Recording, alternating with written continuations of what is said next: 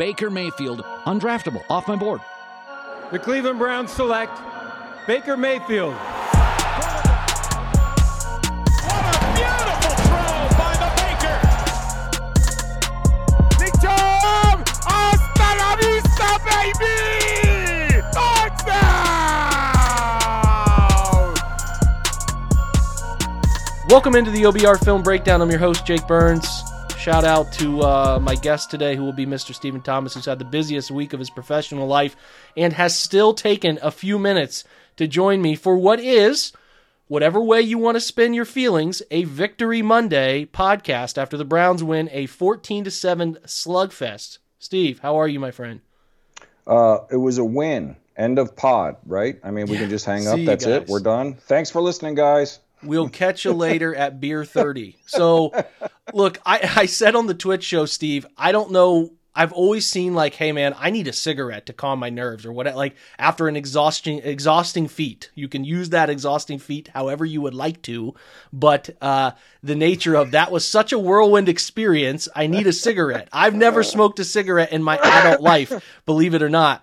But that was like, I feel so worn out at the end of that game. And we're going to talk about the highs and the lows of that thing, but boy, was that like, all I can say was it was an experience, right? Like we watched a football game. Well, honestly, I don't know if we thought it would be that low scoring, but to be perfectly honest, I said this all week, you know, and you saw it in print. I said it on Twitch. I said there's apparently people out there that were under the impression they were going to walk in and just, 40-6.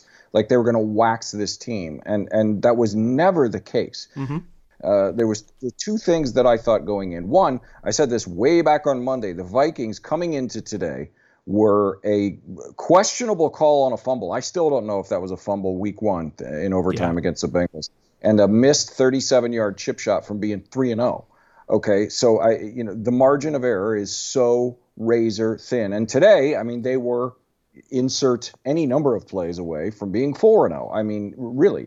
Second, I called Kirk Cousins the Iceman from Top Gun of quarterbacks, and the more I thought about it, it sort of equates to the way the entire Vikings team plays. You remember what they said about him in the movie. They said that's how he flies, cold as ice, boring, no mistakes. You get tired, you get bored, you make a mistake, and then he's got you.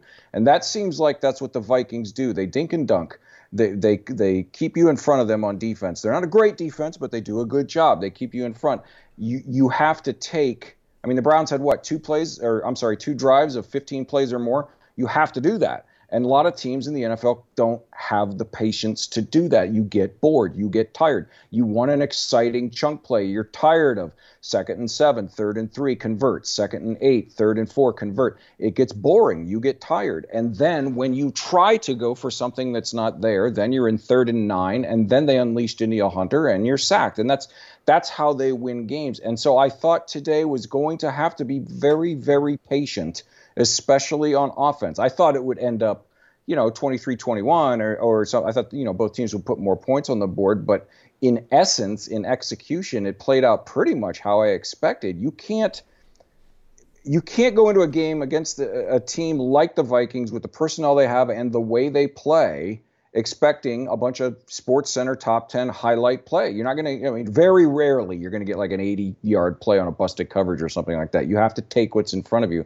And that's what they did. And they ended up winning an ugly game, which is kind of what we thought. But the key to everything that I just said is winning. Okay. They 6, which I'm sure we're going to get into here shortly, was off to be kind today. He had a bad day and he knew it. Everybody knew it. We all saw his presser. There was no doubt he had a bad day today. They still won the game. I mean, this Vikings scored on their first drive, and then the defense cranked it up to a point that we have been waiting to see. The defense today was everything we hoped that they could be during the offseason. Consistent, destructive pressure with just the front four for the most part, which gave them the ability to drop 7 into coverage most of the time, and only give up a few, decent-sized mid-range chunk plays. That's what this defense can be. So it was, if the offense can get on track, if they can get healthy on the offensive line, and Baker can get back to being Baker. If this is the worst of the worst, let's hope it is. Let's hope this doesn't become a weekly occurrence. Let's say he bounces back and this game is an anomaly. His team's going to win a lot of freaking football games. Now, I know it's frustrating to watch today. It definitely was, and it should not have come down to a Hail Mary at the end. A total Cleveland move there. But the fact that we've been on the other end of games like this countless times over the years, we'll pick it apart all week. But for the rest of today, I'm just going to be happy that they escaped, and we're picking apart a win. That's the most important thing.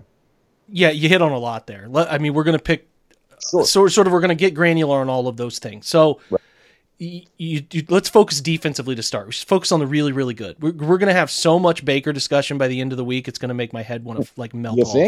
You think?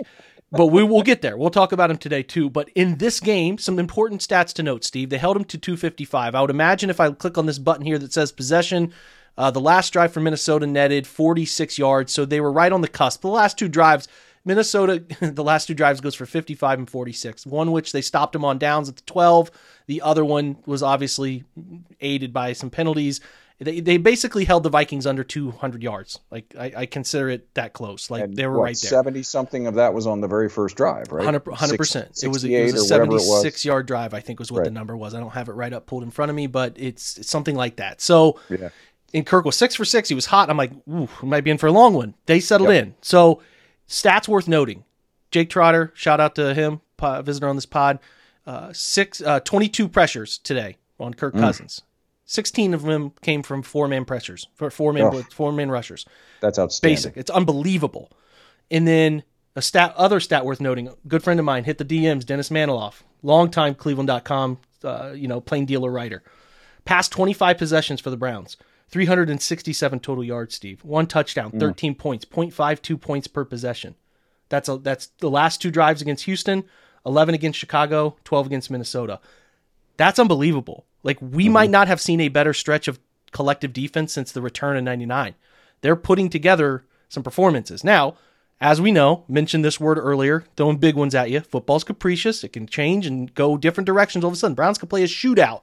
They could play a 40-point shootout with the Chargers next week. But what we're analyzing now is how good the defense is, Steve. And what we're realizing is this is the vision you and I talked about. Hey, why should they take Greg Newsome? And I know Greg didn't play, but why should they take Greg? Why should they also go get John Johnson when they have Grant Delpit coming back? Played his butt off today. Yes. When they already have Ronnie Harrison. Why should they do this is what coverage depth looks like. This is why you go get guys who can step in and play, because Greedy Williams played his butt off. If you can get these guys in your system and they cover, this is where you get quarterbacks flustered, because there are 7 in coverage and 7 good players. Troy Hill played his butt off. That's how you then use that money that you spend on Miles, Malik Jackson. We see what Malik McDowell's becoming. Jadeveon Clowney, what's up? Holy performance. This is what the vision you and I talked about all offseason, leading up to the draft, after the draft. Exactly. This is the vision, right? This is what it's supposed to look like. Talk about it, man.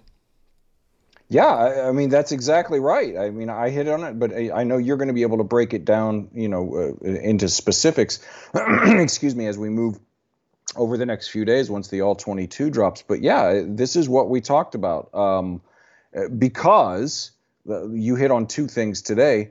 Greg Newsome didn't play, and Ronnie Harrison went out really early. A first drive, if I'm not mistaken, with a concussion. Malcolm Smith was out for a while. Anthony Walker's still not playing. All of these things, and yet they're bringing in guys who aren't street level free agents. We're not making the jokes now like we were at the end of last year, where we said, heck, they're 1 injury away from calling me to play safety. It was when you have guys that can come in and you don't have to alter the game plan, not just not alter it drastically, but not alter it at all, really.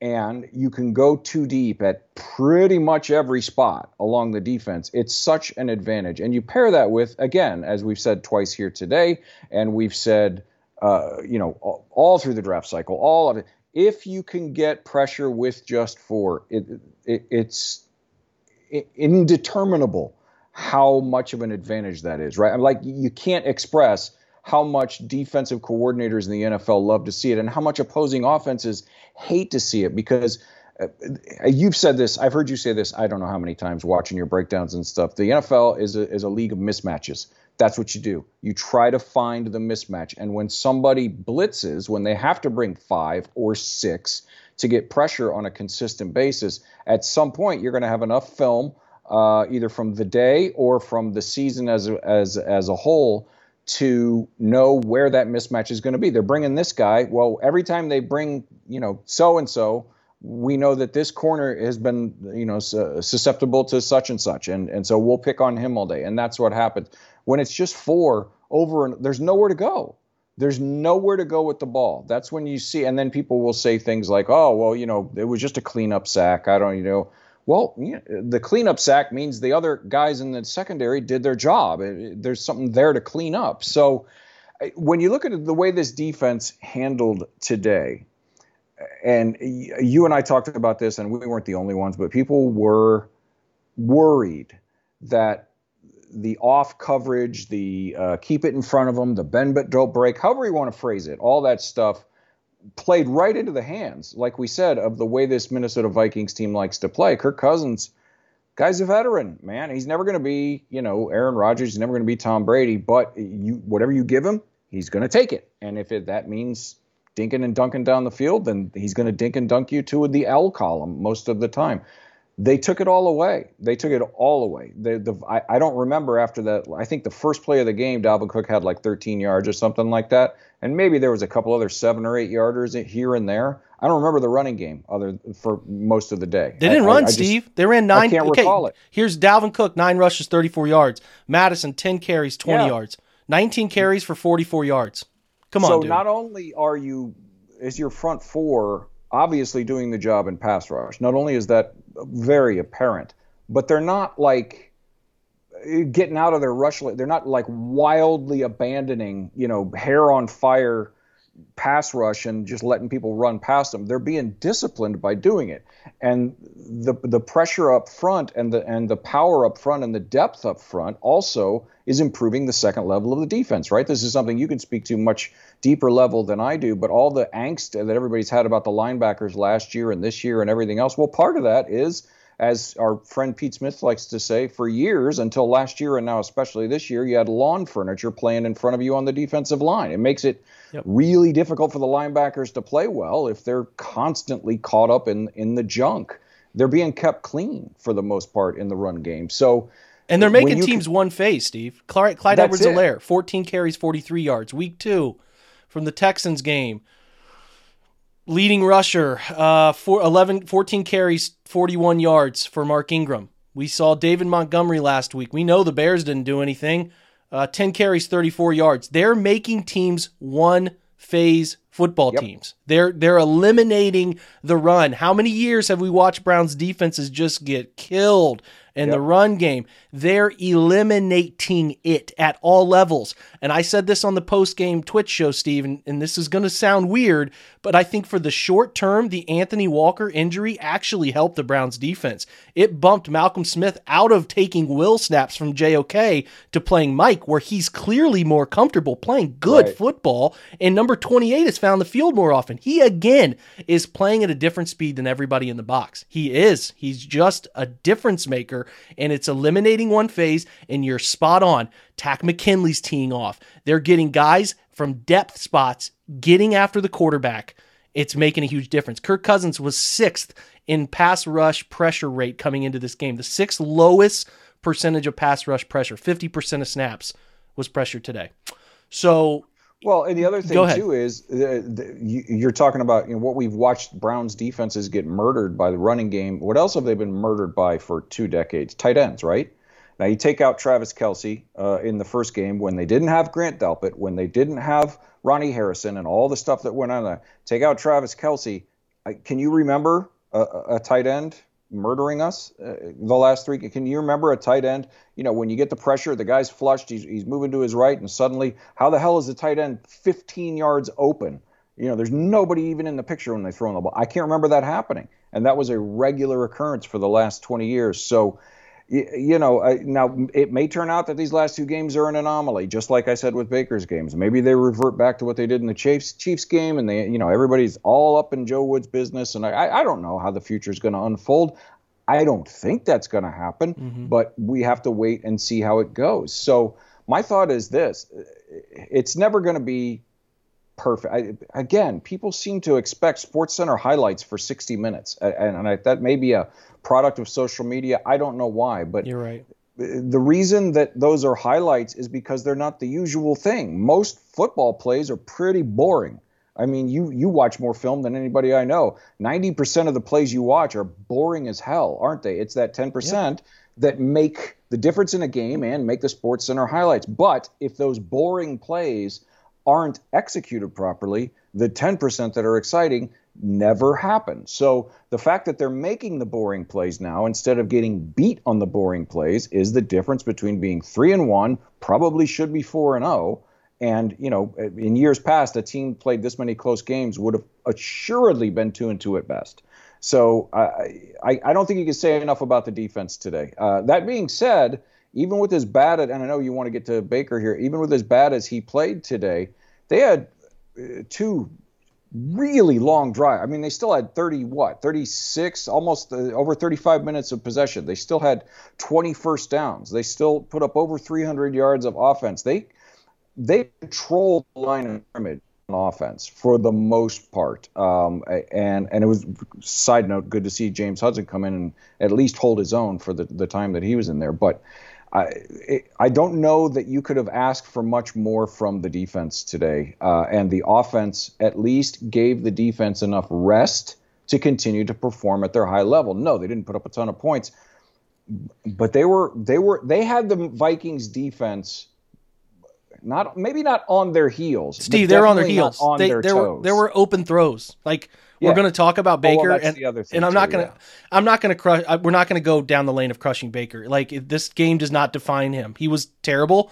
I'm not going to sugarcoat that aspect of it. Right. But questions that kept coming up in the post game: are the wide receivers separating enough, or is this, that, or the other?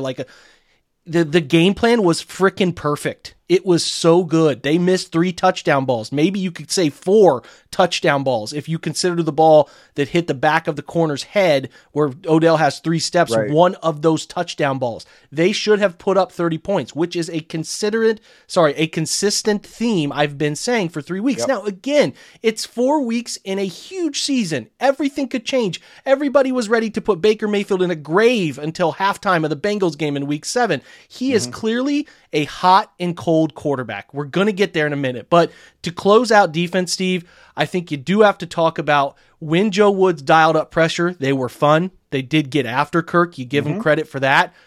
Also, again, I need to shout out some specific guys stepping on the field. A.J. Green came in, was in the right places. A hell of a catch by KJ Osborne, or maybe it was D.D. Westbrook, but I think it was Osborne. Oh, that was ridiculous. That was a great catch. But again, right where he was supposed to be. MJ Stewart found the field a few times and was in the right places when he was stepping in for the dime backer that Ronnie Harrison is. There's Elijah Lee got some snaps. I don't know if Malcolm Smith was dinged up for a little bit in that game. I did not hear the report, but he was in and out for phases of it. Elijah Lee was playing and seemed to play well. And I cannot speak highly enough. I'll rewatch it, and maybe I'm overselling it as we sit here on Sunday night.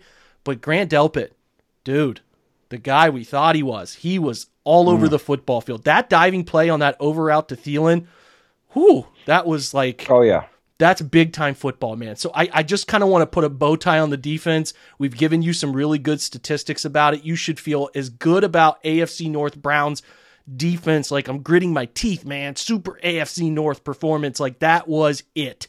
You drop 7, you get pressure with 4. That's the vision that we have been talking about as we talked about what Andrew Berry's clear vision is putting this in perspective for you. That's what we try to do on this podcast and the OBR in general. And I hope you see what we've been trying to tell you that vision is. There's enough talent. I will say this vocally on this pod, Steve. There is enough talent on defense to win a Super Bowl here this year. I do not doubt that. There is enough talent. And I think there was some question about that, Steve. I do, before the year started. But I think again, the first 2 weeks, everybody wanted to eviscerate these guys, but you see how the vision is sort of shifting into what they want to be and where they're going. And there truly is enough talent on this team to win a Super Bowl defensively and offensively too. And we're going to get there. Yeah. But I just like the defense was always the question: are they going to mesh? Are they going to figure it out? All these pieces. I think you can see the vision and how it came together, right?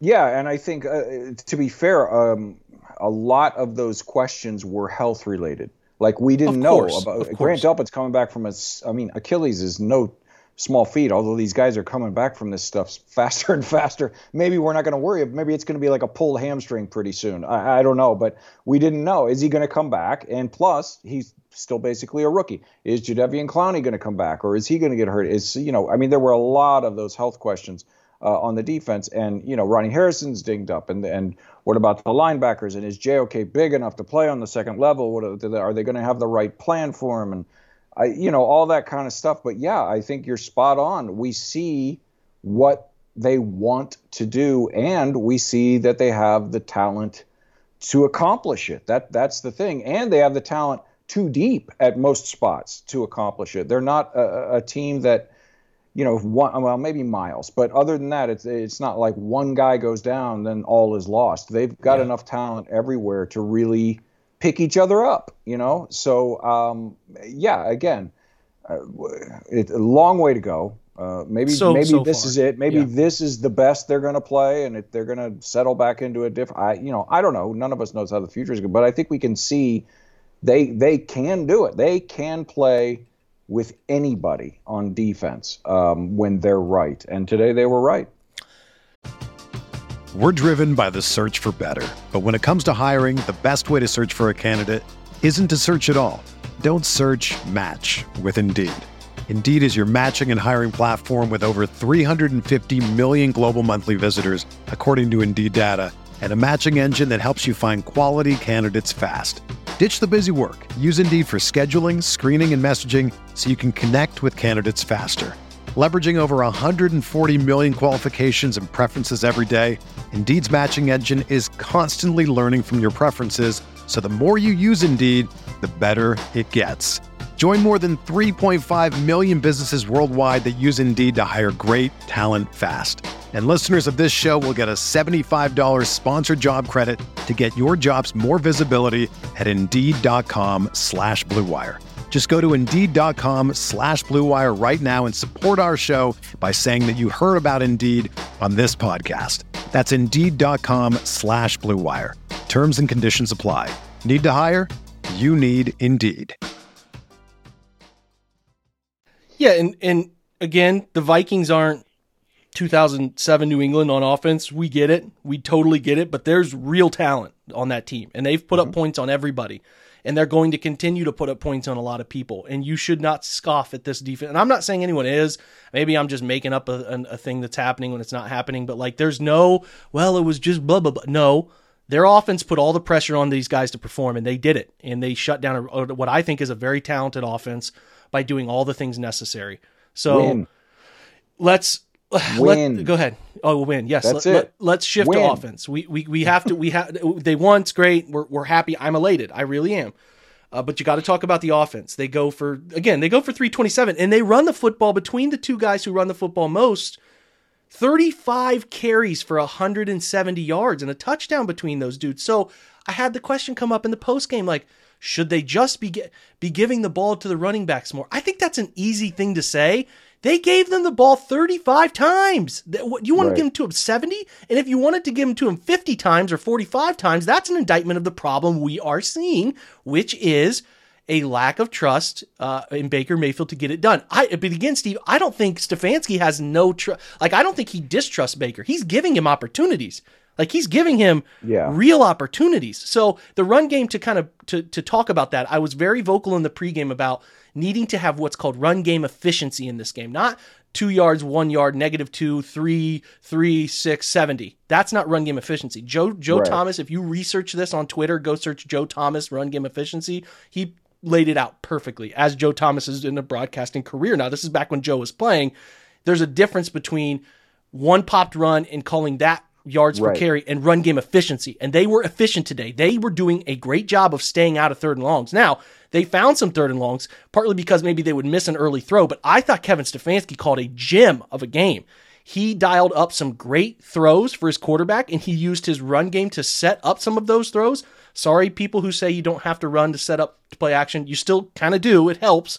And I thought it was helping. And I thought he put, like, listen, if Stefanski absolutely hated Baker and didn't believe he could figure it out, he wouldn't have put third down in his hands, the ball that he brutally missed to Odell. He wouldn't do it. He's trying to get the most out of Baker. He gave him opportunities today. So they ran it well, and they ran it efficiently, and they put themselves in some great situations. Now, if you run a play action and an incomplete on first down, and then you run for 4 yards, it's still 3rd and long, right? You know, that's like the nature of the game. But right. I thought they ran it enough, Steve. They targeted Odell and Rashard Higgins 7 times each. This whole mystery target thing could be OBJ one week, could be DPJ the next, could be Njoku. Like, their target is all over the board. Like, it's so hard to predict. But I thought collectively the group was fine at wide receiver. I thought the tight end group seemed okay and blocked well. There's a left tackle issue, which I'm going to lay out something to you here in a second, Steve. And then there's a quarterback issue today. The left tackle issue that I have come to be, and this shout out to Brad Ward, who asked this question in the game, the game day pod I do last night. He said the nature of the offensive line is to play through injury. That's what Joe Thomas always did. That's what J.C. Treader does. Joel Bitonio doesn't miss games unless COVID's involved. Wyatt Teller's a tough SOB. Jack Conklin's a workhorse right tackle. If you can get out there, they kind of have this a bit like this belief in the O-line room of you better frickin' play. Now, I think if after week 1, if Chris Hubbard was still healthy, Jed probably takes a few weeks off. Sure. And I think that's the fact. Now, they're assessing the situation. Blake Hance, nice guy, can't do it. Not able to do it. He is a huge liability. Same with, and listen, James Hudson came in, battled, not there yet. They don't trust him. They're just kind of starting to, not there yet.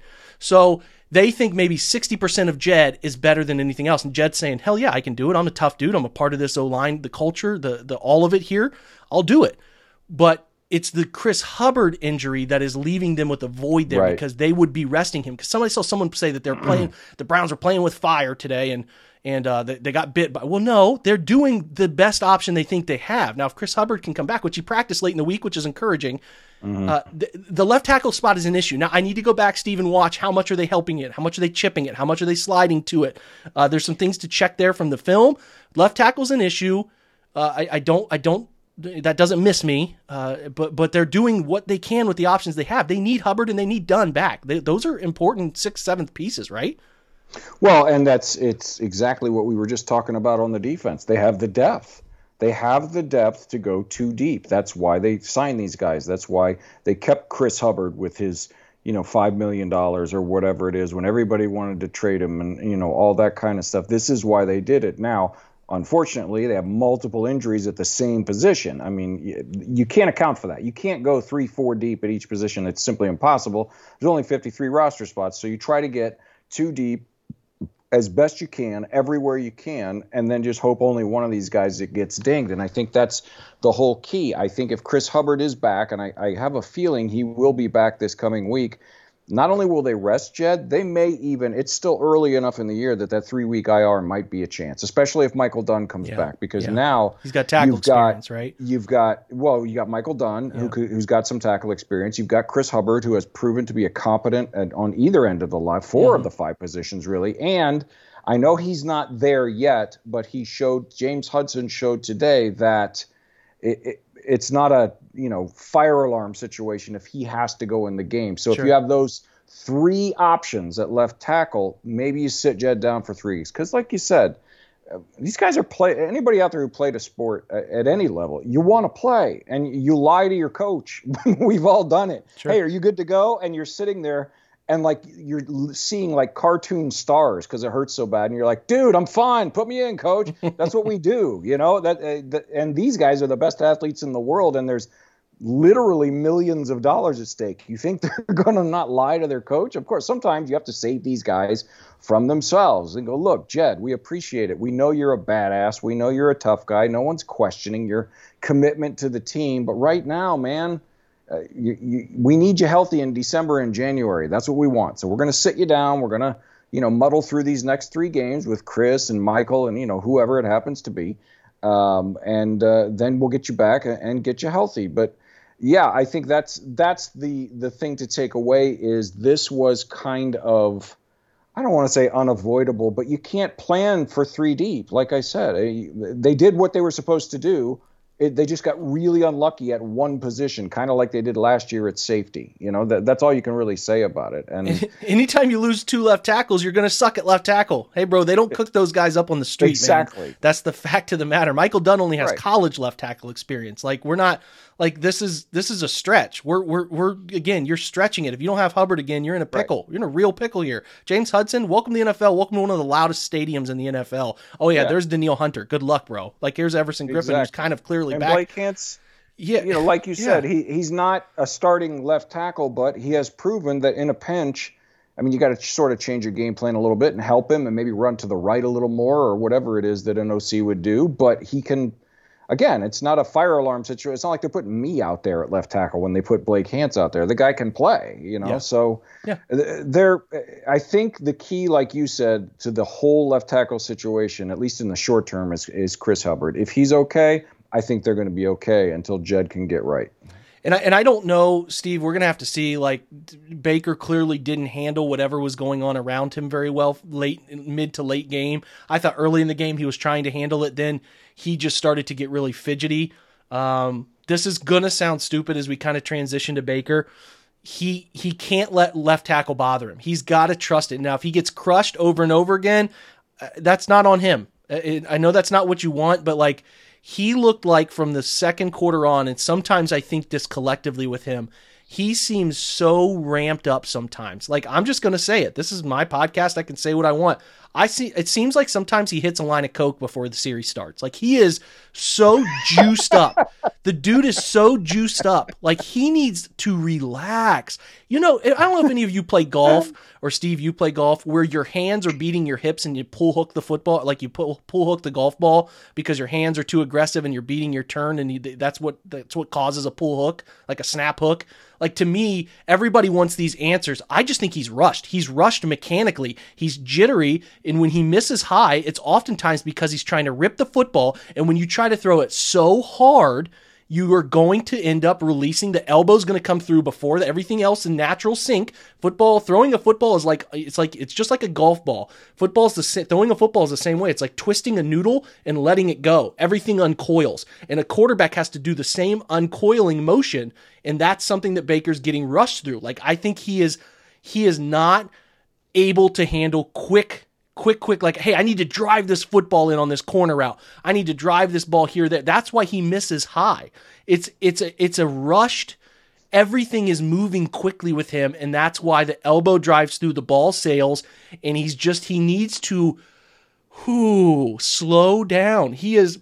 Football is 21 guys playing chaos, Steve. It's 21 chaotic people doing chaotic things. You need one player on the field, that's the quarterback, to be the calm among the storm. And he's just sometimes, more often than we want, in such a hurry, either going through his reads, trying to find the big play, trying to rush a throw, that it's like, hey man, take a deep breath. Someone needs to put their arm around the dude and say, relax, because he is so wound, so tight right now. It's clear as day to me, Steve, he wants the thing to work out with Odell more than anything in his life. More than anything. He is so heartbroken. You could see the look on his face when he missed that last throw. He wants it so freaking bad. And it's just like you're putting all of this stress on yourself, and you're letting yourself hang on to his routes too long. The 3rd and 2 throw to Felton is because he was staring at the ball to Odell, deciding whether to throw it or not. Just like, your chances to 13 are going to happen. And Odell separating today, man. Oh my goodness. The dude is back.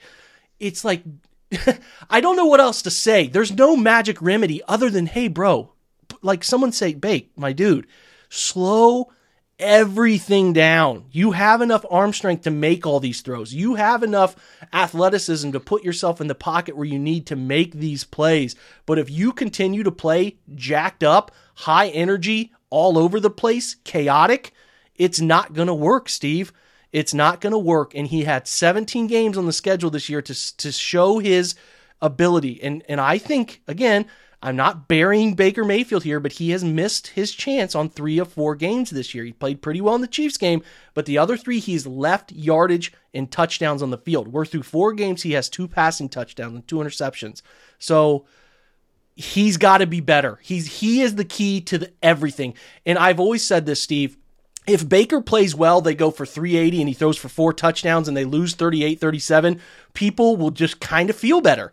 The NFL is so quarterback driven that how your quarterback plays has an outcome, like an impact on the outcome of how you feel after games. So the Browns won a heroic 14-7 dogfight defensive stalwart performance. And you kind of still feel like, shit, like, why don't I feel better? It's because the quarterback didn't play well and you're apprehensive about the ceiling of the Browns because of it. And it's justifiable, Steve. I will go to you again. I will say this, and you can talk me off the cliff or give your perspective. It is not indicative of where Baker can go, but right now the narrative tied to Baker is this.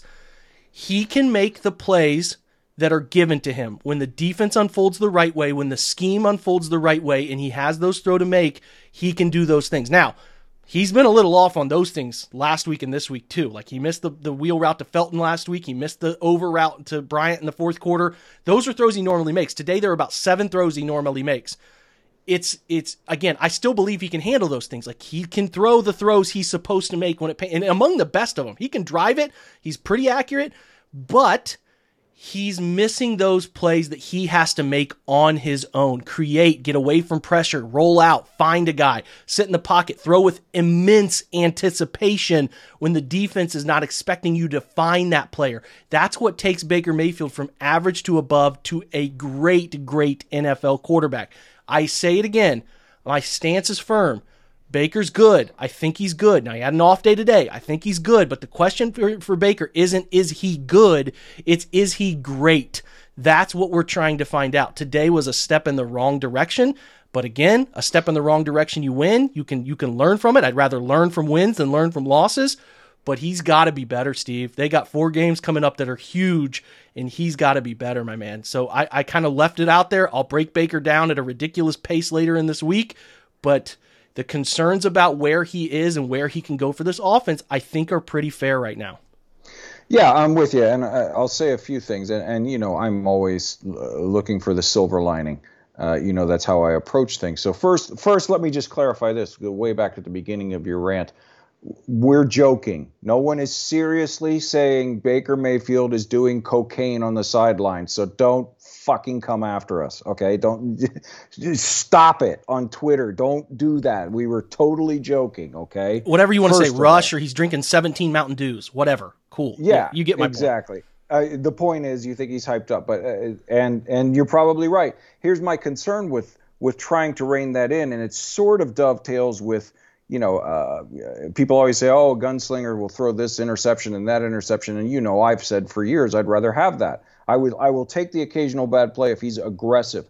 I think part of Baker Mayfield's effectiveness when he's on is that hyperness, if that's what you wanted, that intensity, whatever word you want to use for it. I think the fact that he is that amped up is part of how he becomes good Baker, the top Baker that we've seen, numerous times over the past 3+ seasons. I think so. It's a slippery slope. I'm not saying you're wrong. I'm just saying it's a delicate situation because you don't want to take away what gives him the edge in a game, in a league that, as you have noted and others have noted for decades, you have to play emotional. You have to be on the ragged edge, but still be in control. It's a very fine line to walk. And at the quarterback position, the margin for error is even smaller. So I would caution people how they do that. How do you get him to calm down, but still keep that aggression? But I would say, yeah, it was, and I'm not saying it wasn't a bad day today. He was off. He missed some wide open throws. He did. But 2 things I'm going to say. One, I want to wait for your all-22 breakdown because he seemed like he was holding the ball a lot in the first half, and I don't know if that was because he wasn't seeing things or if because there was nothing to see. I mean, as you've noted numerous times, the television broadcast view, you have no idea what's going on in the secondary. Maybe Minnesota just had everybody blanketed, and there was literally nowhere to go with the ball. Now, there were some schemed plays that he missed, the Felton play you talked about, and a couple others. I mean, he missed Harrison Bryant again on that deep crosser, and obviously the one to Odell and that kind of stuff. But maybe on some of those other ones, there was nowhere to go with the ball. I don't know. We'll see that. But one area that I would say has improved is this. On a day like today where he clearly didn't have it, so I don't know if it's mechanics. Some people have said the shoulder, and maybe that is. At a shoulder, you got to clear that front shoulder, and maybe it being separated or injured or whatever it is, that affects his mechanics just enough that he's not transferring his weight forward and throwing off his back foot, which, as you have pointed out, causes the ball to go high. I don't know. I don't know all of that stuff. But what he did not do was go ahead and force the ball into bad situations. He had no turnovers today. Yeah. He had no turnovers today. 2 years ago, people say, it's 2019 Baker. No, 2019 Baker would have thrown 4 picks in a game where he played as bad as he did today. So, like I said, I'm always looking for the silver lining. If his bad day, like the worst day, which I think we can agree today was the worst day of the year that he's had, is 15 out of 33, but no turnovers, no turnover-worthy plays as far as I can recall, and a victory, I think we're in a good place with this guy. And I think he's clearly streaky. I don't want to bring up Dave Craig for the fellow olds like me who was, if you're old enough to remember Dave Craig, peak Dave Craig when he was on was freaking Tom Brady, Aaron Rodgers. Like, you couldn't stop him. He was that freaking good. But when he was bad, he was insert name of Browns quarterback from that jersey. I mean, like, it was that stark. That's how he's not that hot and cold, but it's sort of in that world. And I think the fact that it's continuing to be schemed open pretty consistently, he'll find it. I think they'll find it again like they did last year. I don't know what the difference is this year. Last year it was the new offense and the no off season and all that were legitimate reasons. I don't know what it is this year. Maybe it's the shoulder. We can't tell. But I think they will find it eventually. He also doesn't have, and I don't want to get into the debate about his contract, he doesn't have Jarvis Landry out there right now. Jarvis, for all the crap that he takes from a lot of people, is a calming influence on a lot of people, and maybe that's something that Baker's missing. I don't know. But I think I would quibble with a few of the third and fourth down calls, especially the ones on the goal line. The play calls, I know, and I'm not picking on Kevin Stefanski. There were people saying, Stefanski's called a terrible game. I had that in my mentions a few times. I'm not saying that at all. I would quibble with it. You show me 3rd and 2 from the 2-yard line or 3rd and 2 on the opposing 23 or something like that.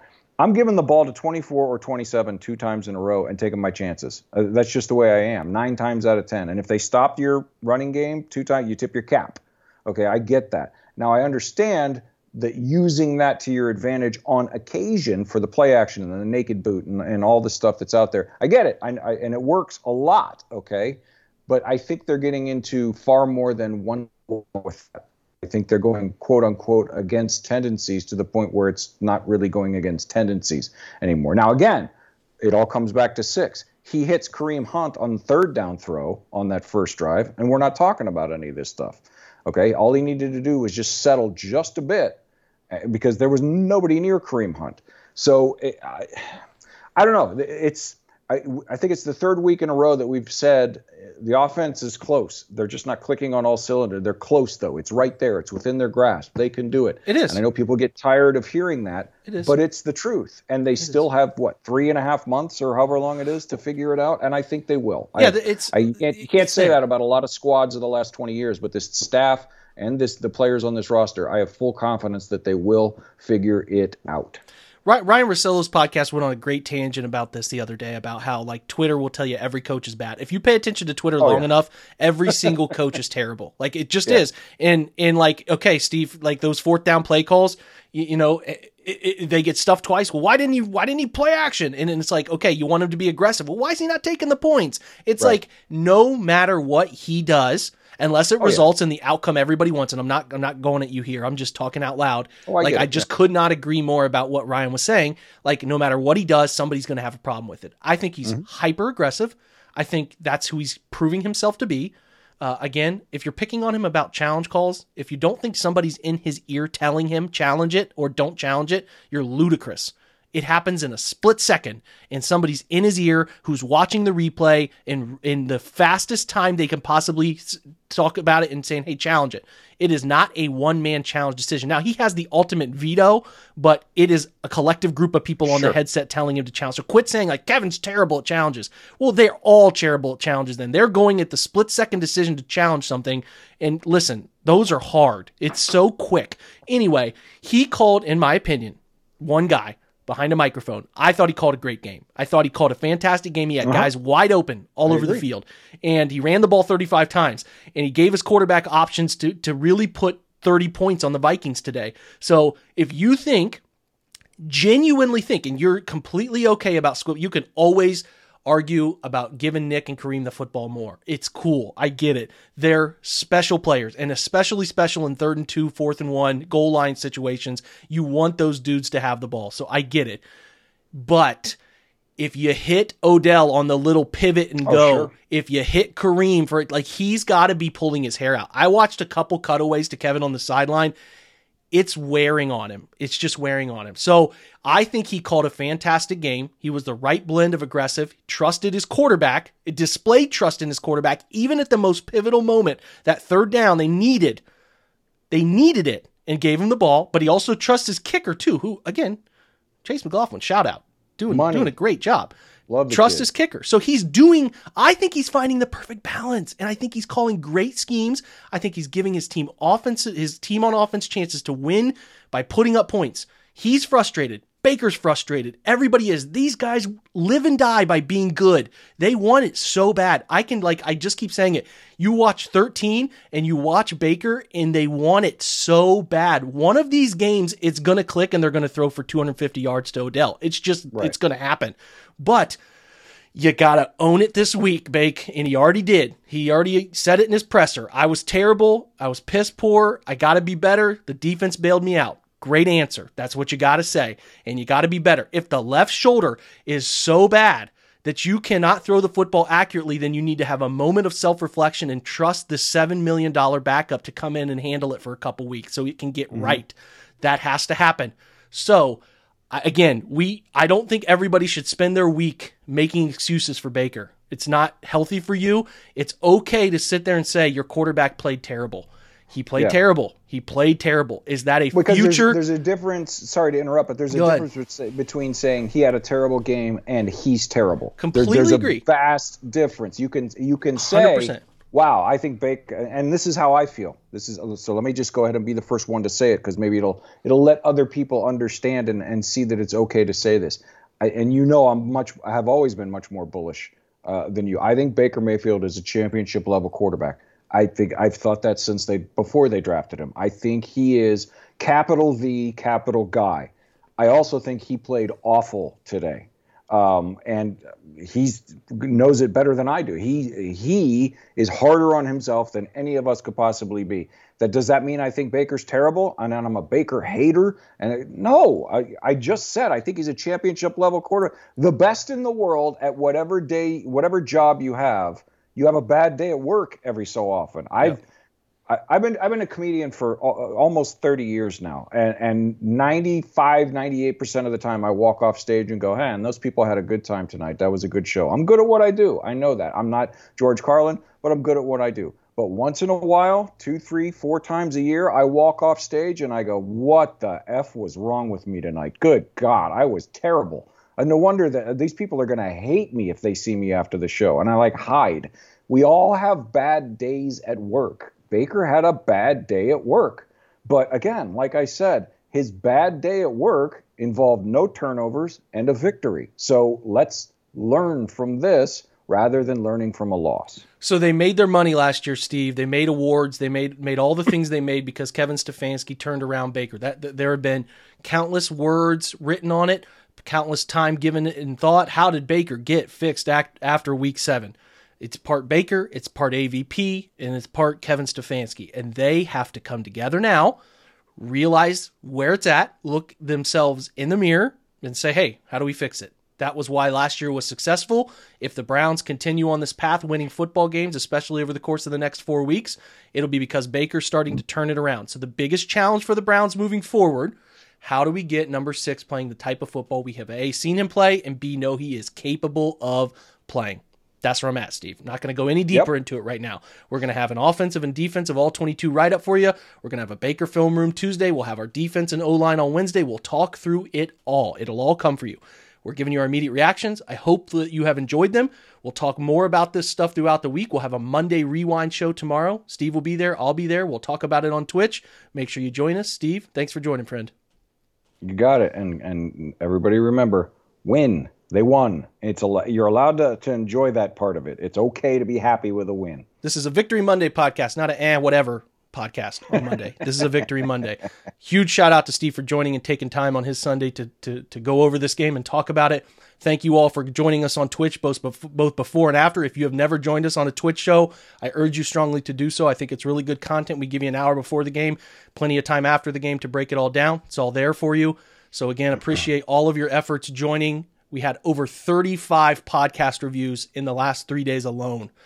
I'm blown away. You guys are so kind to me on this thing, and I'm going to get the hat drawing started next week. If you have not done so, if you go in and you leave a review, and it doesn't have to be 5 stars. You can be honest. You can say Jake's a schmuck and leave a 1-star review, whatever you feel about this pod. If you tune in enough and you're now listening 40, 50 minutes in to hear me even say this, leave a review. I would greatly appreciate it, and you will enter yourself into the drawing if you leave your Twitter handle or Instagram handle. Probably Twitter, because I don't have Instagram. Leave your Twitter handle in that review, and you're in to get into the drawing to get a Browns Film Breakdown original hat, which is they're pretty dang cool. So thanks to everybody for joining. The Browns beat the Vikings 14-7. Enjoy your Sunday night if you're listening to this on Sunday night, or your Victory Monday. Enjoy those both in their entirety. Appreciate you guys so much for listening. And as usual, we sign off with Go Browns.